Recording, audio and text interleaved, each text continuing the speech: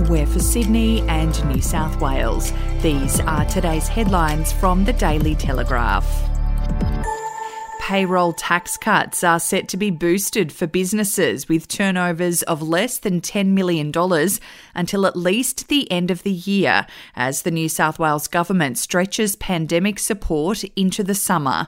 It can also be revealed the New South Wales Treasurer is finalising an economic recovery plan in concert with the private sector to institute new policies that will quickly boost economic activity when vaccination targets are reached.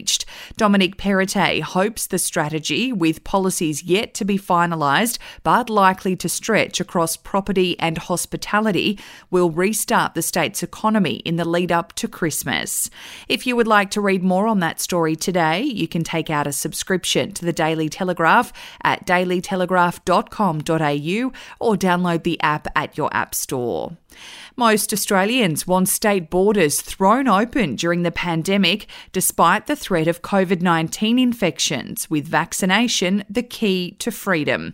As closed borders cause business chaos and leave families fractured, a sweeping new survey of people's attitudes towards COVID-19 lockdowns shows overwhelming support to end interstate travel bans.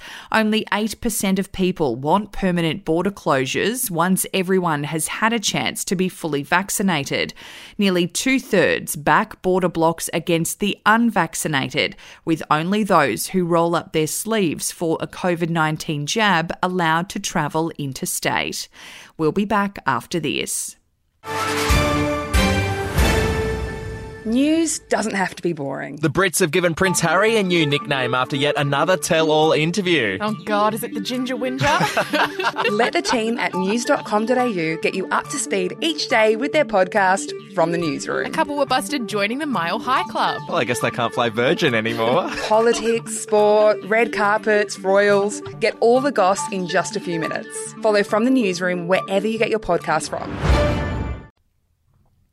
Notorious murderer and suspected serial killer Daryl Suckling has died in jail, taking to his grave the secret of where he buried his one confirmed victim, although cops believe he was responsible for more. The 84-year-old, who was serving a life sentence for the murder of 21-year-old Jodie Larkham in 1987, was recently twice taken from jail to what cops believe to be his killing fields outside Mildura, where he told homicide detectives he could help them find Jodie's body. Despite a massive search, her remains were never found. And in sport, Latrell Mitchell's uncle has revealed the South Sydney Star's partner has received death threats in the wake of the Joey Manu incident. Maurice Goolagong also revealed Mitchell was struggling and was regretful for his high tackle that ended both his and Manu's season. Maurice told Central Coast's Paddy and Rob Palmer on 107.7 Triple M he's spoken to Mitchell every day since the incident and he's not going too well.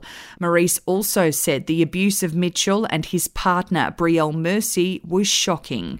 Those are your headlines from the Daily Telegraph. For updates and breaking news throughout the day, take out a subscription at dailytelegraph.com.au. We'll have another update for you tomorrow.